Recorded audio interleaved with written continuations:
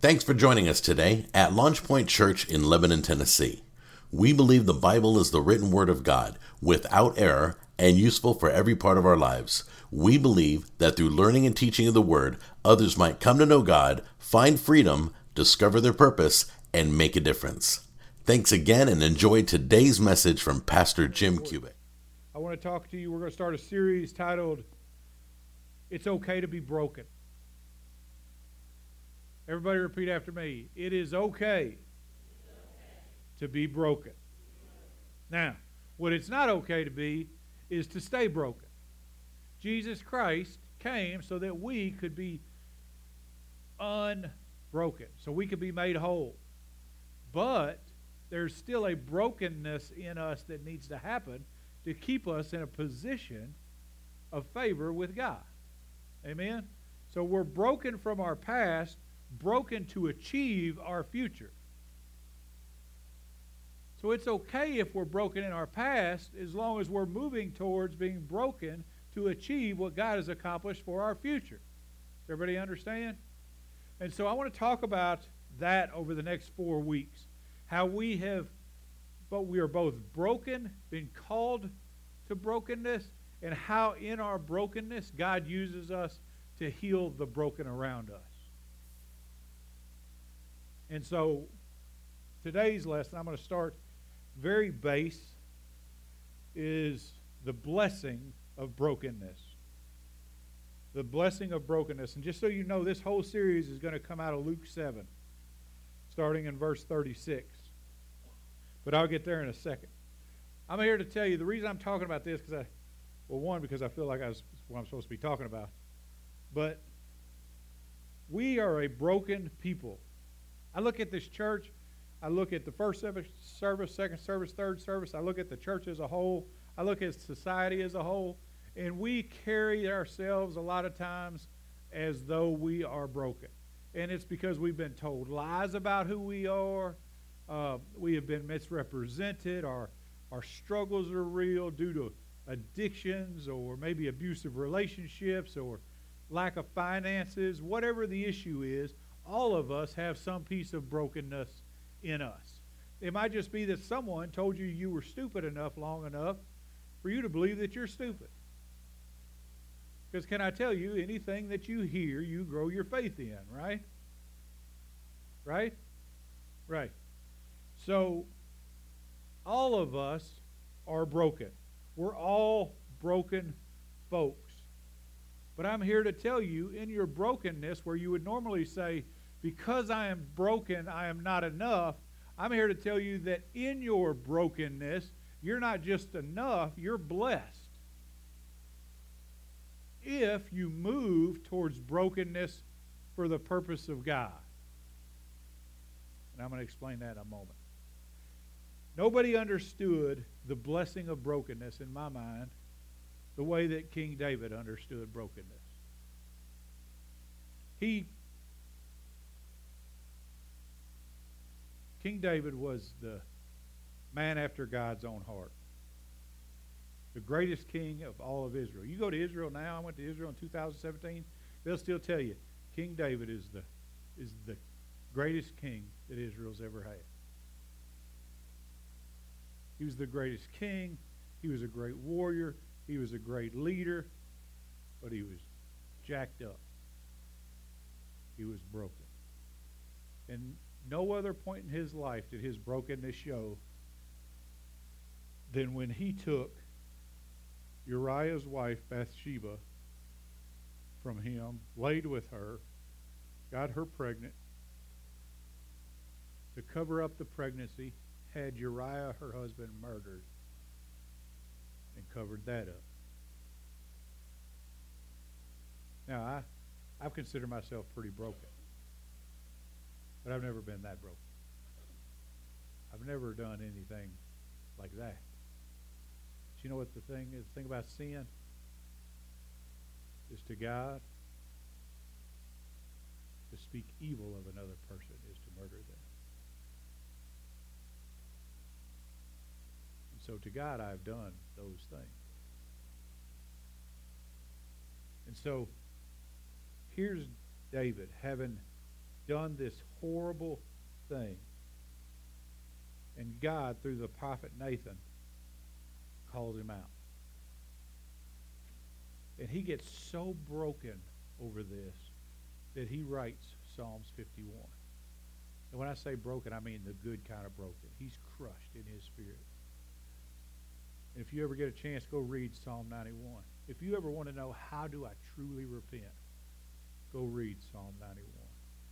I said 91, 51. And then this happened.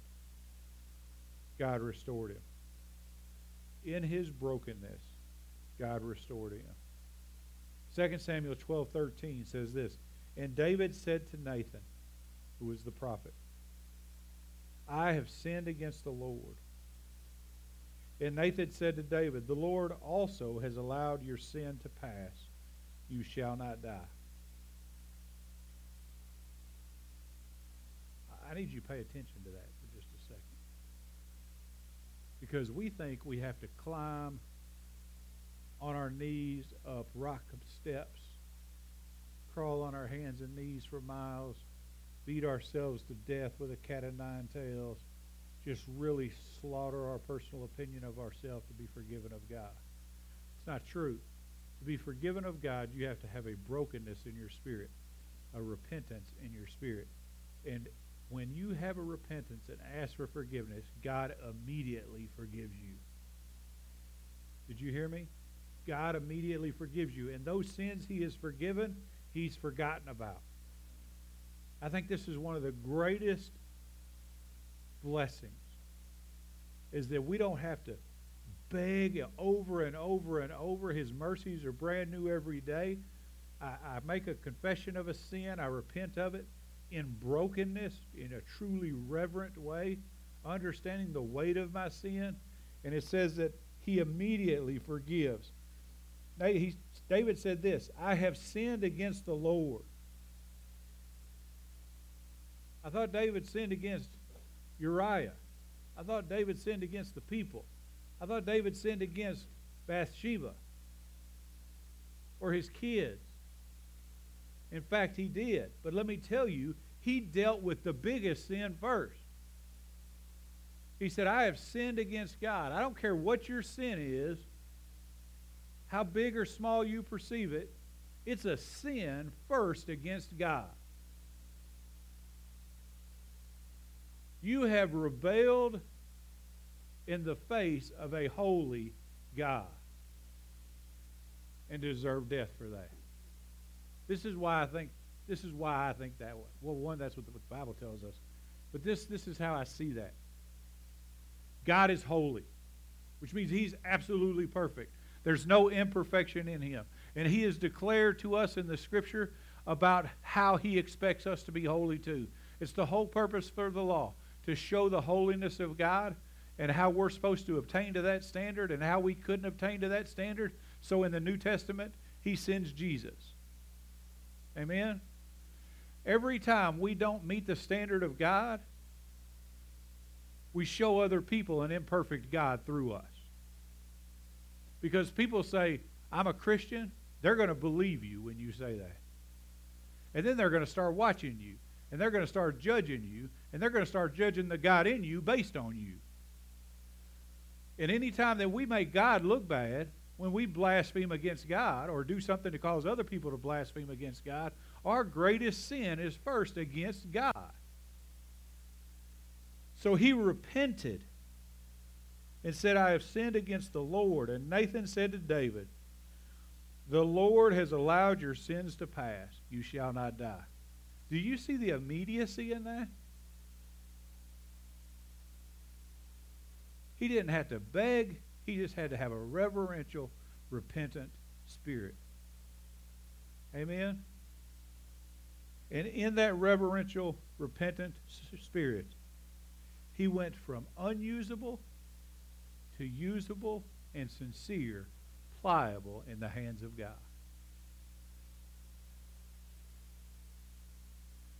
He wasn't the greatest king till after this happened. Not only that, but God restored him in this sin.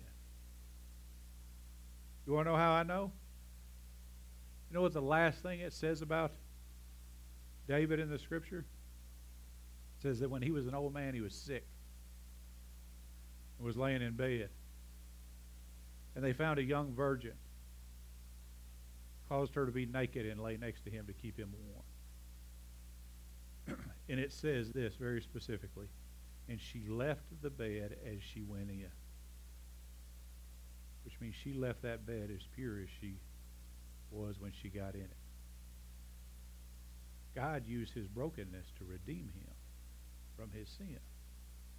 And in that redemption, he was able to overcome whatever it was that was trying to overcome him. But that happens in our brokenness. That's why we're blessed to be broken. Because God can use the broken. Can you hear me? I don't know what you've gone through. I don't know what you've seen. Some of us grew up with money and we've not had any real hardship. Some of us have had addictions. Some of us have been victims of abuse. But regardless, the Bible says all have fallen short of the glory of God. We have sinned and fallen short of the glory of God. So all of us are broken. But when we sincerely and reverentially come before God, broken, he forgives us. Wow, that's so good. Immediately. And then doesn't ask you to ask for forgiveness again for that sin. Unless you commit that sin again, let's be clear. Amen? And so we have this same promise of blessing that David had. And I hope to show you that out of Luke 7. The whole series will be coming from Luke 7 through 8:3, starting in verse 36. But today I'm just going to speak out of Luke 7:36 through 39. And they read like this. Now one of the Pharisees was requesting him to dine with him, and he entered the Pharisee's house and reclined at the table. And there was a woman in the city who was a sinner. And when she learned that he was reclining at the table in the Pharisee's house, she brought an alabaster vial of perfume. And standing behind him at his feet, weeping, she began to wet his feet with her tears and kept wiping them with the hair of her head and kissing his feet and anointing them with perfume. And when the Pharisee who had invited him being Jesus, saw this, he said to himself, if this man, talking about Jesus, were a prophet, he would know who and what sort of person this woman is who is touching him, that she is a sinner. So that Pharisee thought, doesn't he know that doesn't Jesus know that she's broken? Yeah. But you know what? The blessed of brokenness is that it draws us to Jesus anyway. Brokenness draws us to Jesus. Let me read the piece here I'm talking about. Now, one of these Pharisees was requesting him to dine with him, and he entered the Pharisee's house and reclined at the table. And there was a woman in the city who was a sinner.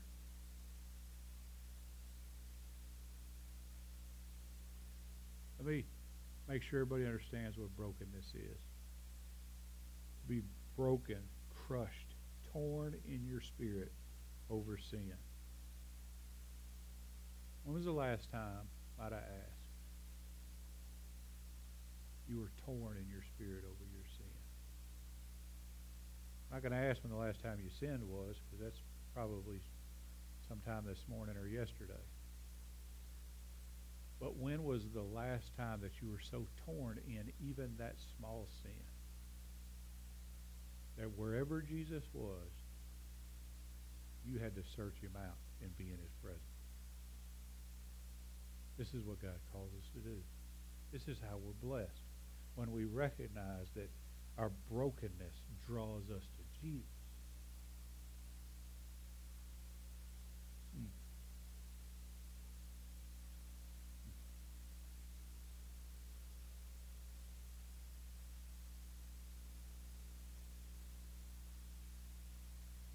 our healing. I want to make sure I get these words right. Our healing is dependent upon our spiritual brokenness. I'm calling us to repentance today. You hear what I'm saying? I'm calling us to repentance today. 1 Corinthians 7:10. For the sorrow that is according to the will of God produces a repentance without regret, leading to salvation. But the sorrow of the world produces death. So let me give you the equation for this. Rightful sorrow brings repentance, and repentance brings salvation.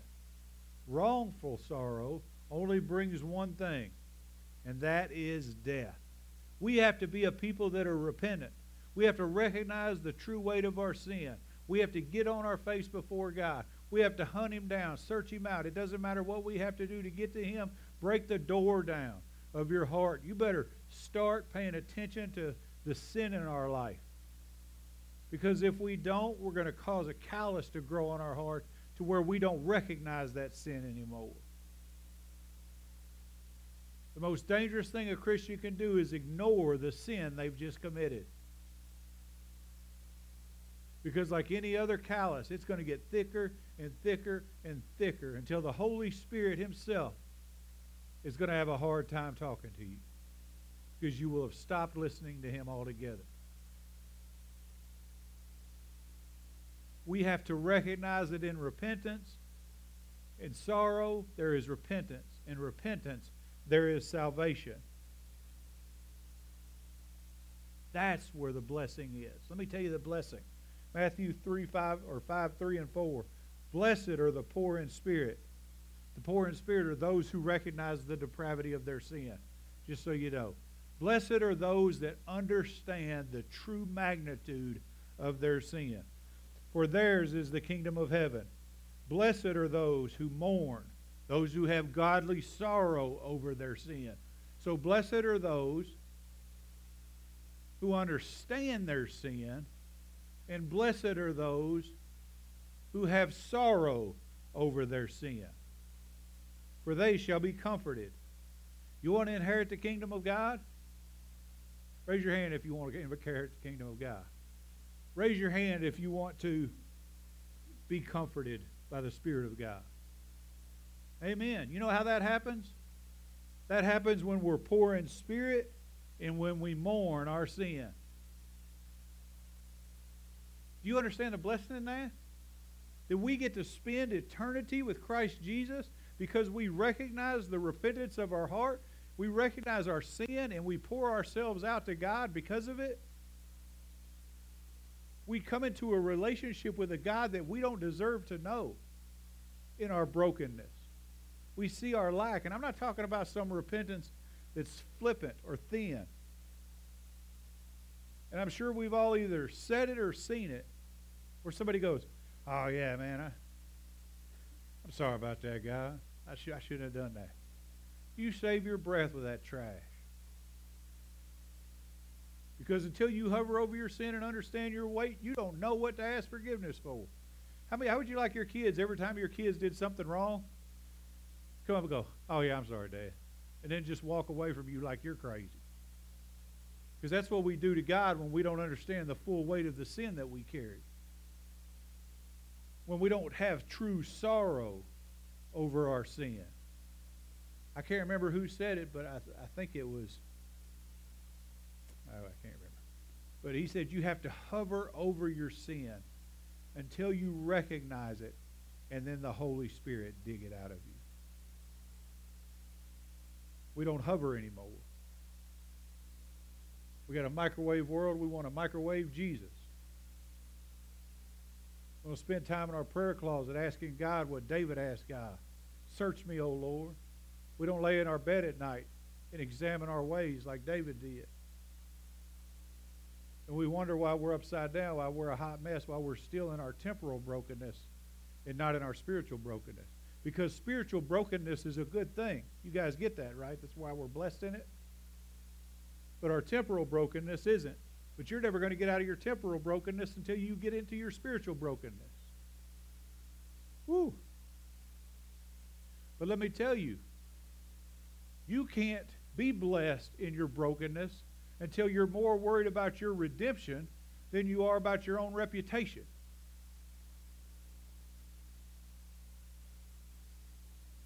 The Pharisee was more worried about his reputation than he was his redemption. There's two reasons why the Pharisee likely had him in his house. Neither one of those were for the purpose of redemption, for actually getting to know Jesus. One, I think, is probably tradition. It was a tradition in that time to have traveling rabbis into your home if you were a Pharisee, because it built up your status. And the more that they were known, the better status you had. And Jesus was a well-known rabbi. So this Pharisee probably invited him into his house just so he looked good. How many of you guys inviting people or Jesus into your house just to look good? How many of you guys showed up at this house just to look good? Because let me tell you, you're doing the same thing this Pharisee did. And you're not going to inherit the kingdom of God or be comforted by the Spirit in it. I just want you to be right. I'm not trying to talk hard to you. I want us all to get there. I told you all last week, man, I don't want to have the conversation with God. Why is that dude over there in that line and you're over here in this line? Couldn't do it. I don't know if I could stand it. So it was for that reason or to mock or trap Jesus. There are several instances in the Scripture where they would find themselves, Pharisees and scribes, in the presence of Jesus to try to trap him into saying something to show himself blasphemous.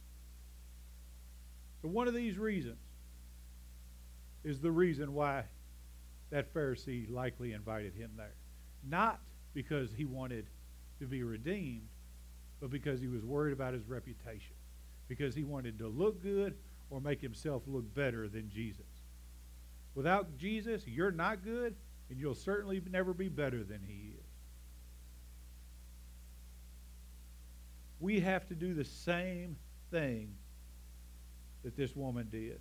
Concern ourselves with our redemption over our reputation. And that redemption only happens in Christ Jesus. Did you hear me? Redemption, that's a big fancy Christian word. What does that mean? That means to buy. If you redeem something, you bought it. I redeemed that. It belongs to me now. Romans 6:18 says you are a slave to sin, now a slave to righteousness. You know how that happened? That happened because Jesus Christ died for you. He redeemed you with the power of his own blood. He spilt blood, which was the price of your sin, which is death. Became sin so that you wouldn't have to worry about carrying the weight of your own sin. Am I speaking English? Because we should be celebrating this. That the holy, magnificent, beautiful, lovely, I don't have the vocabulary to describe how awesome Jesus is. Stepped down out of heaven and humbled himself, even to the point of a cross, so that we could have the hope of eternal life. This is why we're blessed, because it puts us in front of Jesus. Our brokenness does. So that we can recognize that it's only in him that our redemption happens. It's only in him because of the shedding of his precious blood, the most precious commodity in all of the universe. He gave for us instead of destroying us. I've told you this before. You know how you determine the value of something? How much you're willing to pay for it. Like the Reddit stock. You guys saw all that Reddit stock stuff on the internet? Like $20 billion worth of Reddit stock. It has no intrinsic value. But you know why they paid it? Because they were willing to. Value is determined by what you're willing to pay for it. Which means that Jesus thinks you're the most valuable thing in the universe to him. Because he gave the most valuable thing he had for you. That's the blessing of brokenness that it draws us to Christ. But not only draws us to Christ in that he shed his blood for us, not only that he became sin so that we wouldn't have to face the penalty of that sin, but that in his death and in his curse, he was placed in the ground, defeated the enemy completely, rose again, showed himself to like 500 and something people, and now is at the right hand of the Father making intercession on your behalf. Man, that's good. Ooh, ooh. Right? He's making intercession on your behalf because you're still doing stupid stuff. When I say you, I mean us. The Bible says he's the first fruits of the resurrection. You know what that means? It means he is essentially the seal, the proof that a harvest is coming. Because you send the first fruits to prove the fruit, to prove the harvest. So he's the first fruits of our resurrection according to 1 Corinthians 15, 20 through 22.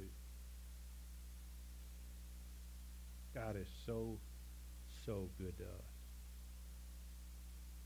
1 Timothy 2, 5 and 6 says this, for there is one God, one mediator, also between God and men, the man Christ Jesus, who gave himself a ransom for all, the testimony given at the proper time. You know what a mediator is? I wrote this. This is the actual Bible dictionary definition. One who intervenes between two in order to restore peace, friendship, or to authorize a covenant. Because we were enemies of God, separate from him for all of eternity.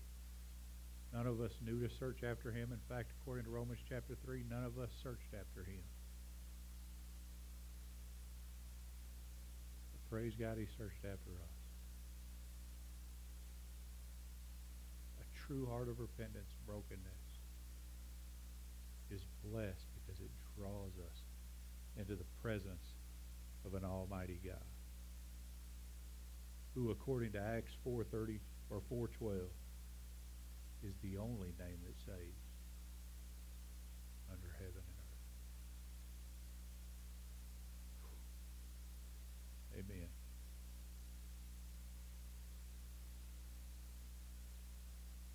But in our understanding of his work, we are driven to worship. So the second point I want to make today is that our brokenness, the blessing of our brokenness, is that it draws us to worship. Let me read this text again to you, or the next piece of text. When she learned that he was reclining at the table in the Pharisee's house, she brought an alabaster vial of perfume, and standing behind him at his feet, weeping, she began to wet his feet with her tears, and kept wiping them with the hair of her head, and kissing his feet and anointing them with the perfume. She worshiped him. She came in, walked into a room she wasn't supposed to be in, as a sinner in a Pharisee's house. You understand the risk that she took to worship? Because she knew that in her brokenness, he was the only thing that could help her. Busted that vial, poured that perfume out on his feet, washed his feet with her own tears, and dried his feet with her hair. Let down her own glory to glorify him. The Bible says that the hair of a woman is her glory.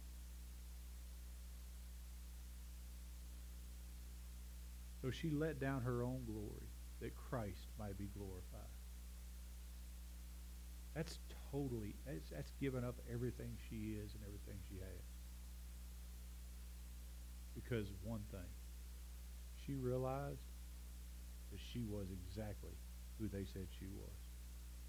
A woman in a place that wasn't where she should be. A sinner unworthy of his presence, but still given access. And so we worship. We worship because we know everything exists because of him. This is one of my favorite verses in the text of Scripture.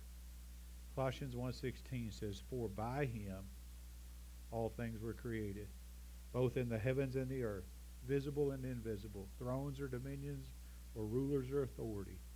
All things have been created through him and for him." By, through, and for are my favorite words there. By him, through him, everything was made. Everything high, everything low, everything that can be seen, everything that can't be seen, every authority that's ever been established. People ask me, why do you have peace in times like these? Because this verse exists. And if it's in this Bible, it's uncompromisable and it's absolutely true. But you know what makes me happiest about this verse? It says, and for him. For him. You know why I drive the truck I drive? You know why I bought it for myself? Because I like it. Comfortable, it drives good. Got heated seats. Got heated steering wheel. Got XM radio, it's fancy. Got the full rollback sun thing, which I don't particularly care for because the sun comes in and it shows the top of my head bald.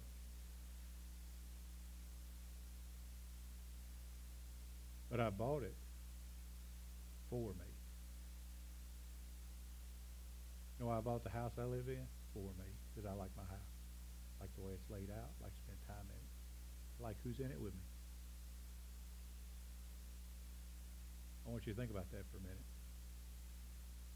Because he made everything for himself, for his own enjoyment. The creator of the universe made you for his enjoyment.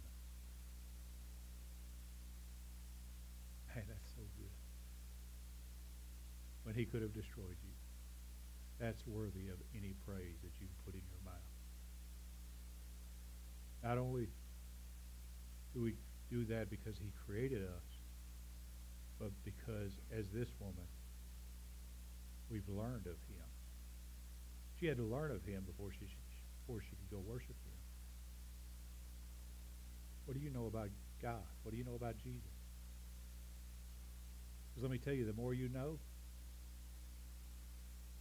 the more on your face you'll be, or on your back. I wrote down some of the things that I know of God. But first, let me tell you, he's merciful. He's loving. He's gracious. He's kind. These all from the Word of God. He's all-powerful, all-present, all-knowing. If he's all-powerful, all-present, all-knowing, he's determined to pour his love and mercy and grace out on me. He deserves to be praised. He deserves to be worshipped. And a person who is broken will spend that time worshiping. But the Scripture also says he's faithful and true. He's the Alpha and the Omega. He's the foundation. He's the horn of our salvation, which means the strength of our salvation. And if he's the strength of your salvation, that means you're not the strength of your salvation. He's the Creator, the Father, the strong tower, our peace. And according to Hebrews 4:10, our rest. I don't know about you, but I could stand some rest from time to time. And the Spirit of God provides it.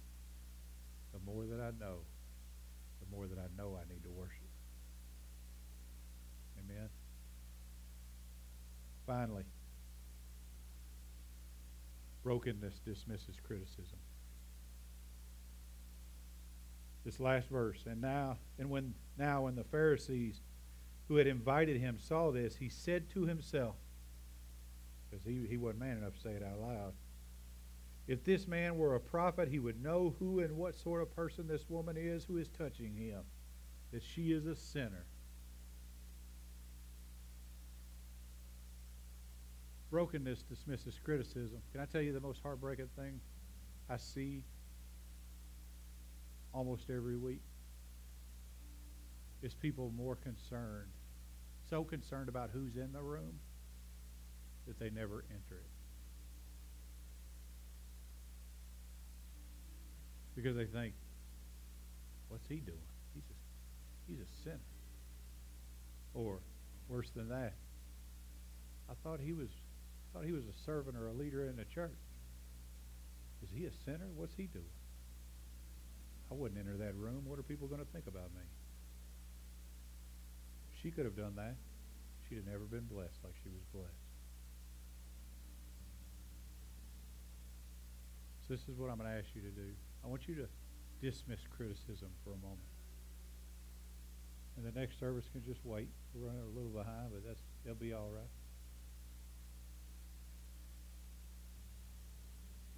I want you to dismiss the criticism in the room. Let whatever happens in the next few moments happen between you and God, and let everybody else be the background noise that they are anyway.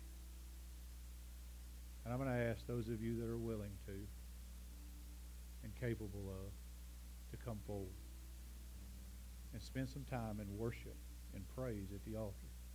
You may not need anything from God. You may need to give your life to the Lord.